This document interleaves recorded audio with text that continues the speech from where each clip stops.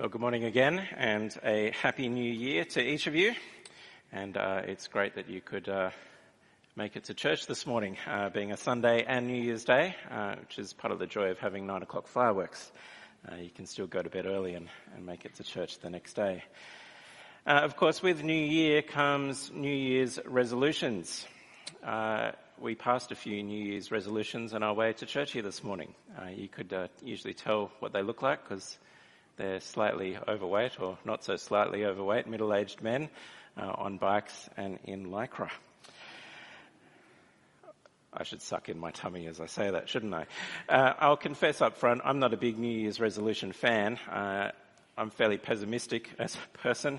Actually, someone sitting behind my wife tends to call me Eeyore. But we'll come back to that kind of thing a little bit later.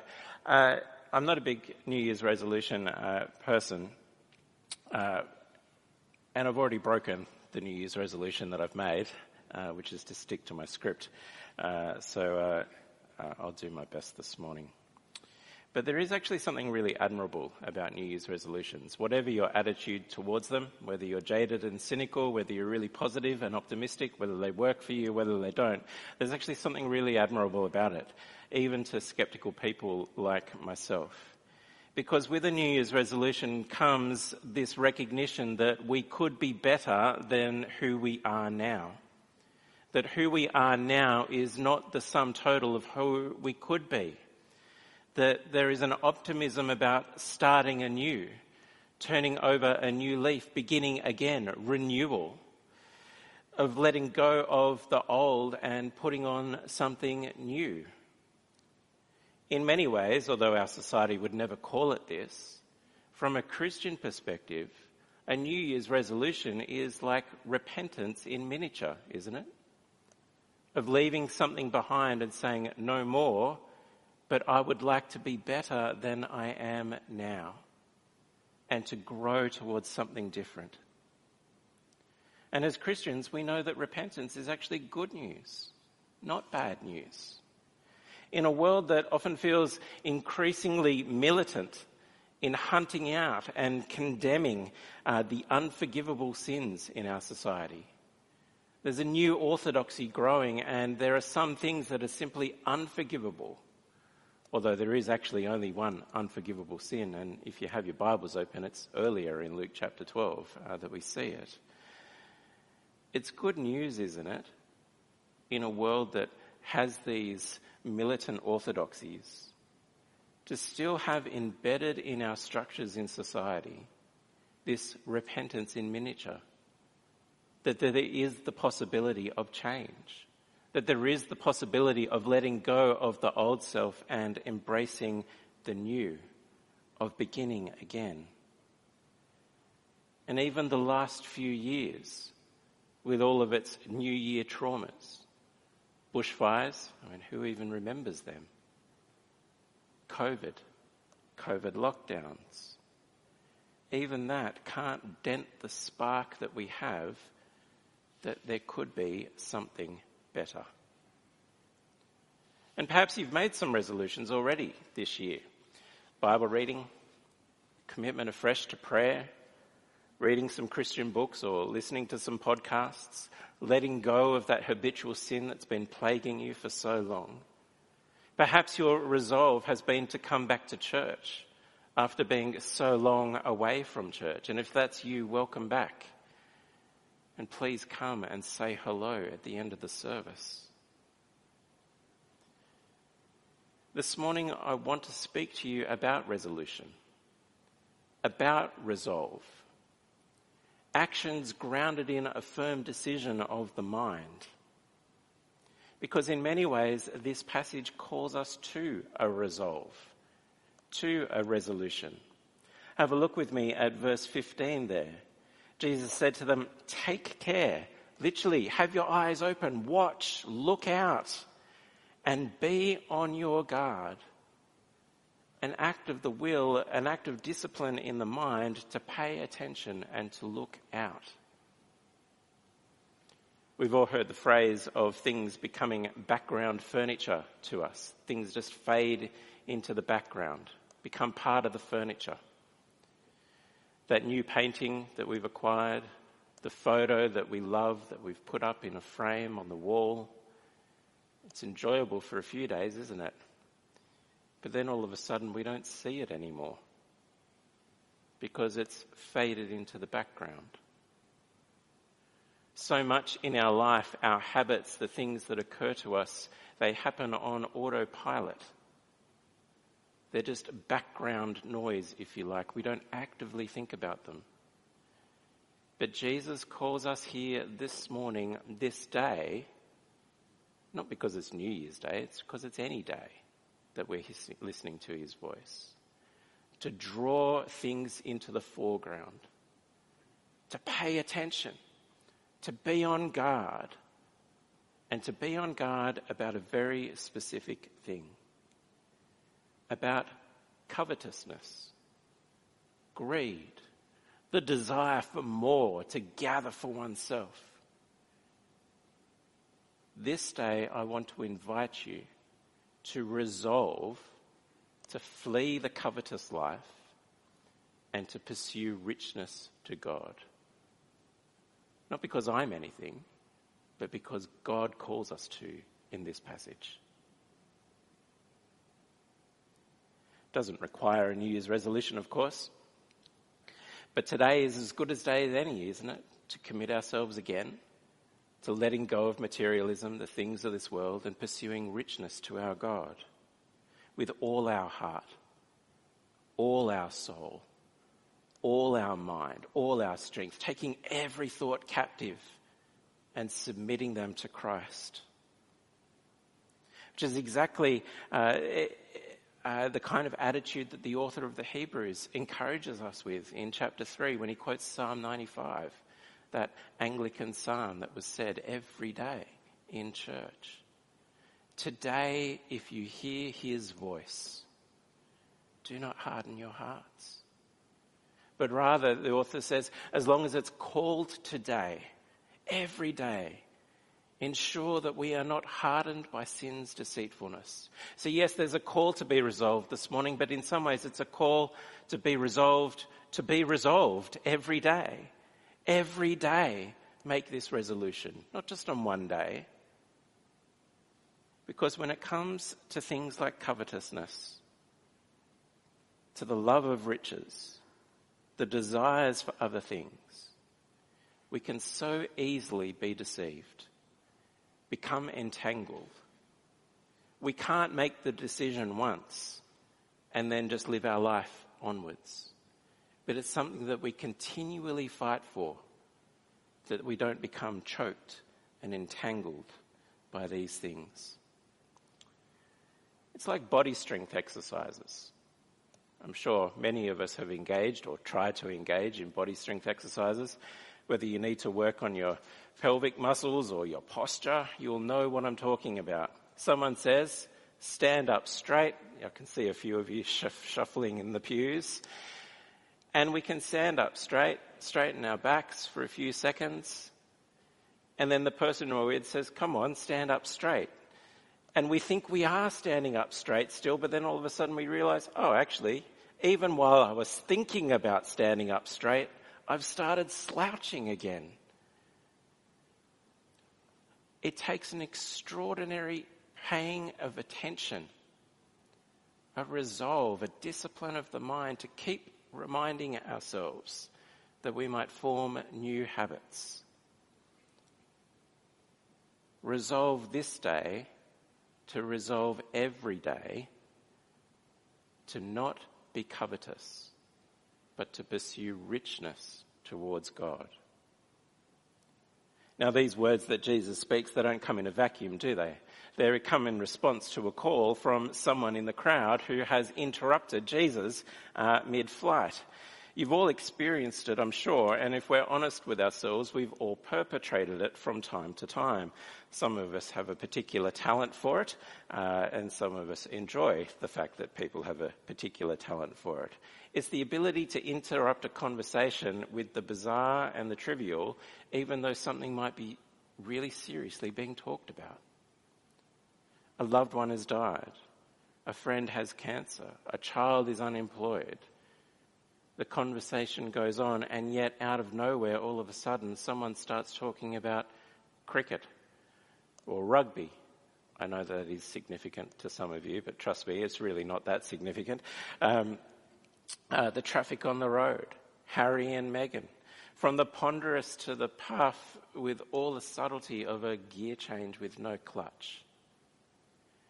You know what those conversations are like, and we've all been the person to do that in conversation from time to time. But if you have your Bibles open in front of you, and I hope you do, have a look at what Jesus has been talking about. At the end of chapter 11, we find out that the Pharisees are trying to catch him out in what he is saying. They're trying to persecute him. They press him hard. They provoke him to speak about things. They're trying to trap him in his words. And Jesus is not shying away from the significant and the important. Verse 1, he doesn't back down. He says, "Be on your guard against the Pharisees. Beware them." Verse 4, "Don't be afraid of those who can kill you," and that's it. Verse 5, "Be afraid of the one who, after he has taken your life, judges you." Verse 8, "Who is the one whom Jesus will acknowledge and own before the Father on that day?" Verse 9, "Who is the one that Jesus will disown?" Verse 10, "Blaspheming the Holy Spirit." Verse 11, verse 12, "How is it that we can possibly still own and acknowledge Jesus under the threat of real persecution?" These are not insignificant matters. Verse 13, "Teacher, tell my brother to divide the inheritance with me."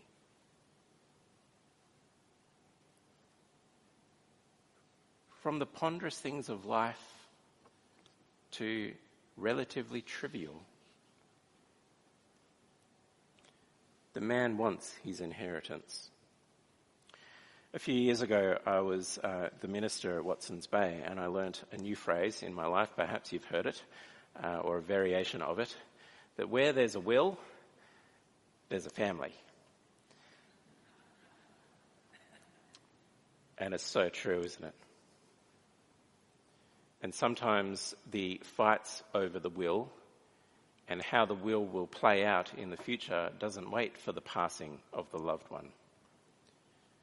So many times in ministry over there, I saw time and again families acting on behalf of the parent, usually the widow, not for their good, but in such a way that it would maximize the inheritance that they would get in a few years' time. Covetousness, greed. We're not given the details of this man, what his situation was, and in a very real way, it doesn't matter, because the seeds of greed can grow in any heart, rich or poor, high class or low class. Was it unjust what the brother had done, or was it just? We don't know. Had this been dragging on for months, for years, or was it an immediate thing? We don't know, and it doesn't matter, because covetousness can creep up and find its seed and germinate and flower in any person's life. And Jesus doesn't answer directly, does he? He doesn't arbitrate in the situation, but rather he warns against this very issue of covetousness. Why? Because our lives don't consist of the abundance of what we have. We can talk about our late 21st century materialistic society, but it's no different from any other society in history, is it? The issues that we face today, the temptations, the deceitfulness of wealth, the deceitfulness of materialism, and the temptation to invest our lives in pursuing riches for ourselves and gathering more and more. Well, Jesus is speaking about it 2,000 years ago. You'll notice there that he talks about all covetousness, not just some. And it's been intriguing, or not intriguing, it's been disappointing and kind of despairing in some ways this week to realise the ways in which I struggle with covetousness. Mickey mentioned before that I'm still doing my PhD, still, after so many years.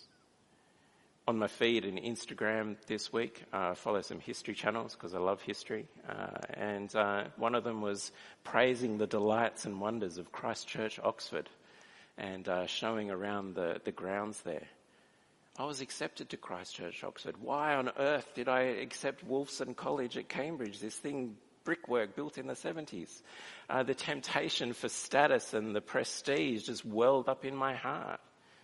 But then the covetousness for what might have been. Maybe if I'd gone to Oxford and not Cambridge, I wouldn't have been ill. Maybe if I'd gone to Oxford and not Cambridge, other opportunities would have happened. And the desire for things can catch us at any moment. He warns us against all covetousness. Not just wealth, but the lusts of our hearts, the desires of our eyes. But then he whisks us into this parable. He whisks us into this parable explaining why our life does not consist of the abundance of our possessions, why it is that it is complete folly. The land of a rich man produced plentifully. The man's already rich. But now all of a sudden he has more. So much more, in fact, that he doesn't know what to do with it all. But one thing he is clear on is himself. Flick your eyes through those verses and what you see there. My crops, my barns, my grain, my goods, my soul. Jesus summarizes it in verse 21. He is laying up treasure for himself. His ethics, his decision making, how he chooses to think about the things that he has been given, the goods that he has. It's about the self. A life of abundance, a life of gathering, a life of abundance leading to a life of hedonism, of pleasure. You've got many years ahead of you now. Relax. Eat, drink, be merry. And let's face it, for many people in our society, it's actually quite a tempting picture, isn't it? That is the picture to aim at. There are whole books and industries written about early retirement. How to gather so much for yourself so early that you can live the life of pleasure thereon in. But this picture forgets one crucial detail: our mortality. Verse 20, Fool, this night your soul is required of you, and the things you have prepared, whose will they be?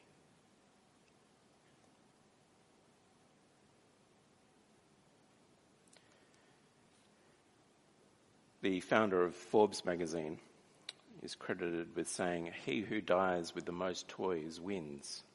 Perhaps you've heard that phrase. It didn't take too long, however, for people to respond.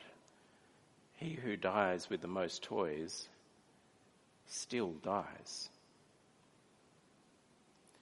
Everything that we have, we cannot take with us. From the highest amongst us to the least, we all end in the same place. A few years ago, I took the funeral of a relative. She was poor by Australian standards, a couple of $100 in a bank account at her passing. All of her earthly belongings fit within 2 garbage bags. And it was garbage bags that were used to collect her stuff.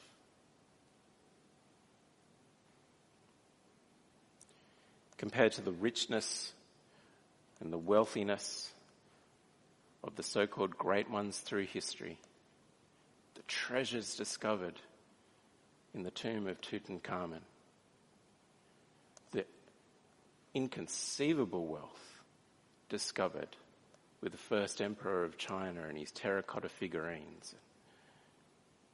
But they're all in the same place. I know quite a few of us here have a connection with the eastern suburbs and with Watsons Bay. And perhaps you've been over to the columbarium at the church there. For those of you who don't know what a columbarium is, it's a wall built to inter ashes. It's a beautiful location, but it's also a humbling one when you realize what human life is reduced to at death. Ashes the size of a brick.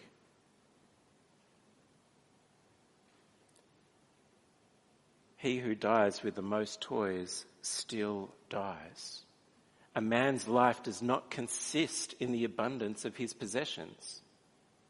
So why on earth then would we pursue a life of gain, gain, gain, when all of it will be given? Brothers and sisters, this day resolve every day to let go of covetousness and pursue richness toward God instead. Verse 21. But what does that actually look like? What does it mean to be rich toward our God? God doesn't have a bank account that we can put our money into. He doesn't have a storehouse for us to put goods into. And it's not like God needs anything from us anyway. It's not like he's desperate for us to give things to him so that he can get on with things. He is utterly independent of us. We need him, not he needs us. Jesus doesn't tell us what it means exactly, but one of the great delights about Luke's gospel is that parables are often interpreted by the context in Luke, and context is key. In a few chapters' time, Jesus will tell us explicitly that we can't serve two masters. We'll love one and hate the other, or be devoted to one and despise the other. We cannot serve God and money at the same time. It's one or the other. And in verse 22 onwards, we get some hints of what it looks like to be rich towards God. If verses 13 to 21 was a warning against materialism born out of a love of things, out of greed, verses 22 onwards is the flip, a materialism born out of fear and anxiety. And Jesus calls us not to love material things, but also not to be afraid for material things either. He says in verse 23, their life is more than food, the body more than clothing, echoing what we've already heard in our passage. The man's life does not consist in the abundance of his possessions. Or verse 29 and 30, don't seek after what you're to eat and drink or be worried. God knows that you need them. Instead, what are we to do? Verse 31, seek his kingdom. Seek the reign and rule of God in this world and in our lives. He gives an example of that in verse 32 and 33. Fear not, it's your Father's good pleasure to give you the kingdom. Sell your possessions. Give to the poor. God has a character, a nature to him. And as we pursue the reign and rule of God in this world and in our lives, we seek to be rich in that character of generosity, of grace, of caring for the needy. Paul summarizes the purpose of work in Ephesians 4:28. The thief must no longer steal, but he must do something useful with his hands so that he may have something to share with those in need. Under God, as we seek his reign and rule in our life, we prioritize the kingdom. Yes, to see the gospel go out in this world and people just like us to come under the sound of that gospel and hear it and repent and believe, be saved. But as we continue to work out that kingdom, that reign and rule in our lives, to submit everything to God and to seek to be like him. You heard the story of my youth For whatever reason, I've never let go of the Old Testament, and my PhD is on Deuteronomy. 11 times in that book we're told about God's concern and therefore our need to be concerned for the foreigner, the orphan, and the widow. The foreigner, the orphan, and the widow. The needy amongst them. And often the Levite gets included as well, since they had no land and they were responsible for the priestly service and teaching the law. God is concerned for the poor and the needy. The things that we have are not for ourselves to gather more, but to share with those in need.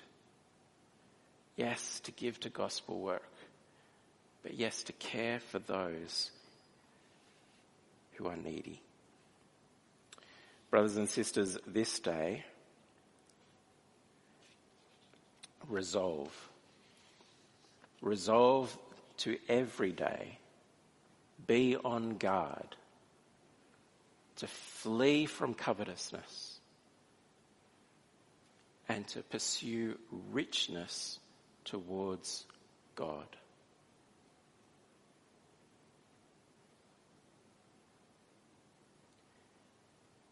You may be thinking, well, that's great, but I've tried some New Year's resolutions before, and quite frankly, they don't last very long. In fact, some of you may have heard of a day that has developed. It's about 2 weeks after New Year's Day.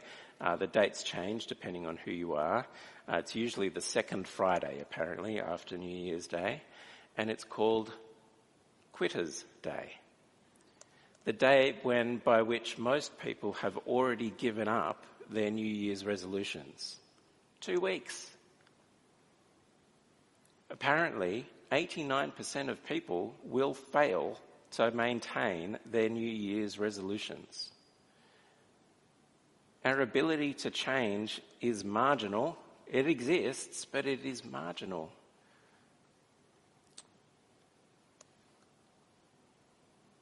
But today, New Year's Day, is actually called another day in our church calendar. I wonder if you know what it is. If you've read Mickey's newsletter, you'd already know.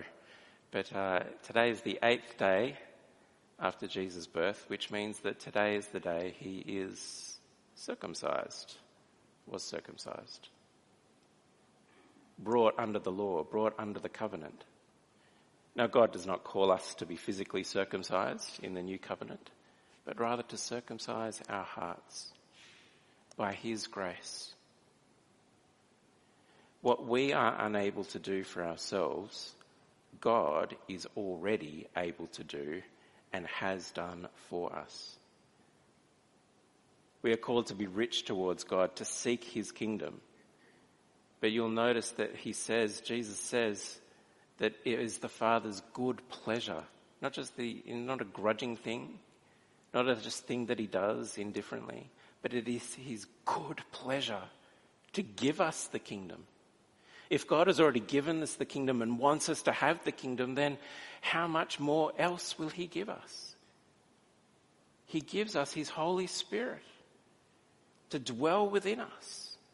Such power for change, to be transformed into the likeness of Christ. Yes, we will stumble. Yes, we will fail. Yes, we will fall. But with God, there is salvation and forgiveness. Yes, this side of glory, we will never be perfect. But there is real change possible by the power of God's Spirit at work in our lives. It is possible to let go of materialism and pursue richness toward our God. And so, brothers and sisters, this day, resolve every day to flee the covetous life and pursue richness toward our God. Let me lead us in prayer.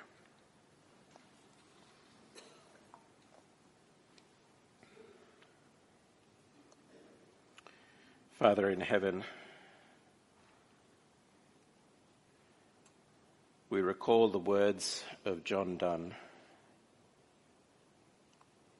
who asked, "What if this present were the world's last night?" Give us such a consciousness of our mortality, we pray, that as with the psalmist, we would no longer be envious of the greedy, of the rich, but rather that we would consider their end and ours. As we consider our mortality, we pray that you would reconfigure our desires and give us by your Spirit such love and richness toward you that there is no room for materialism in our lives. And we pray this in Jesus' name.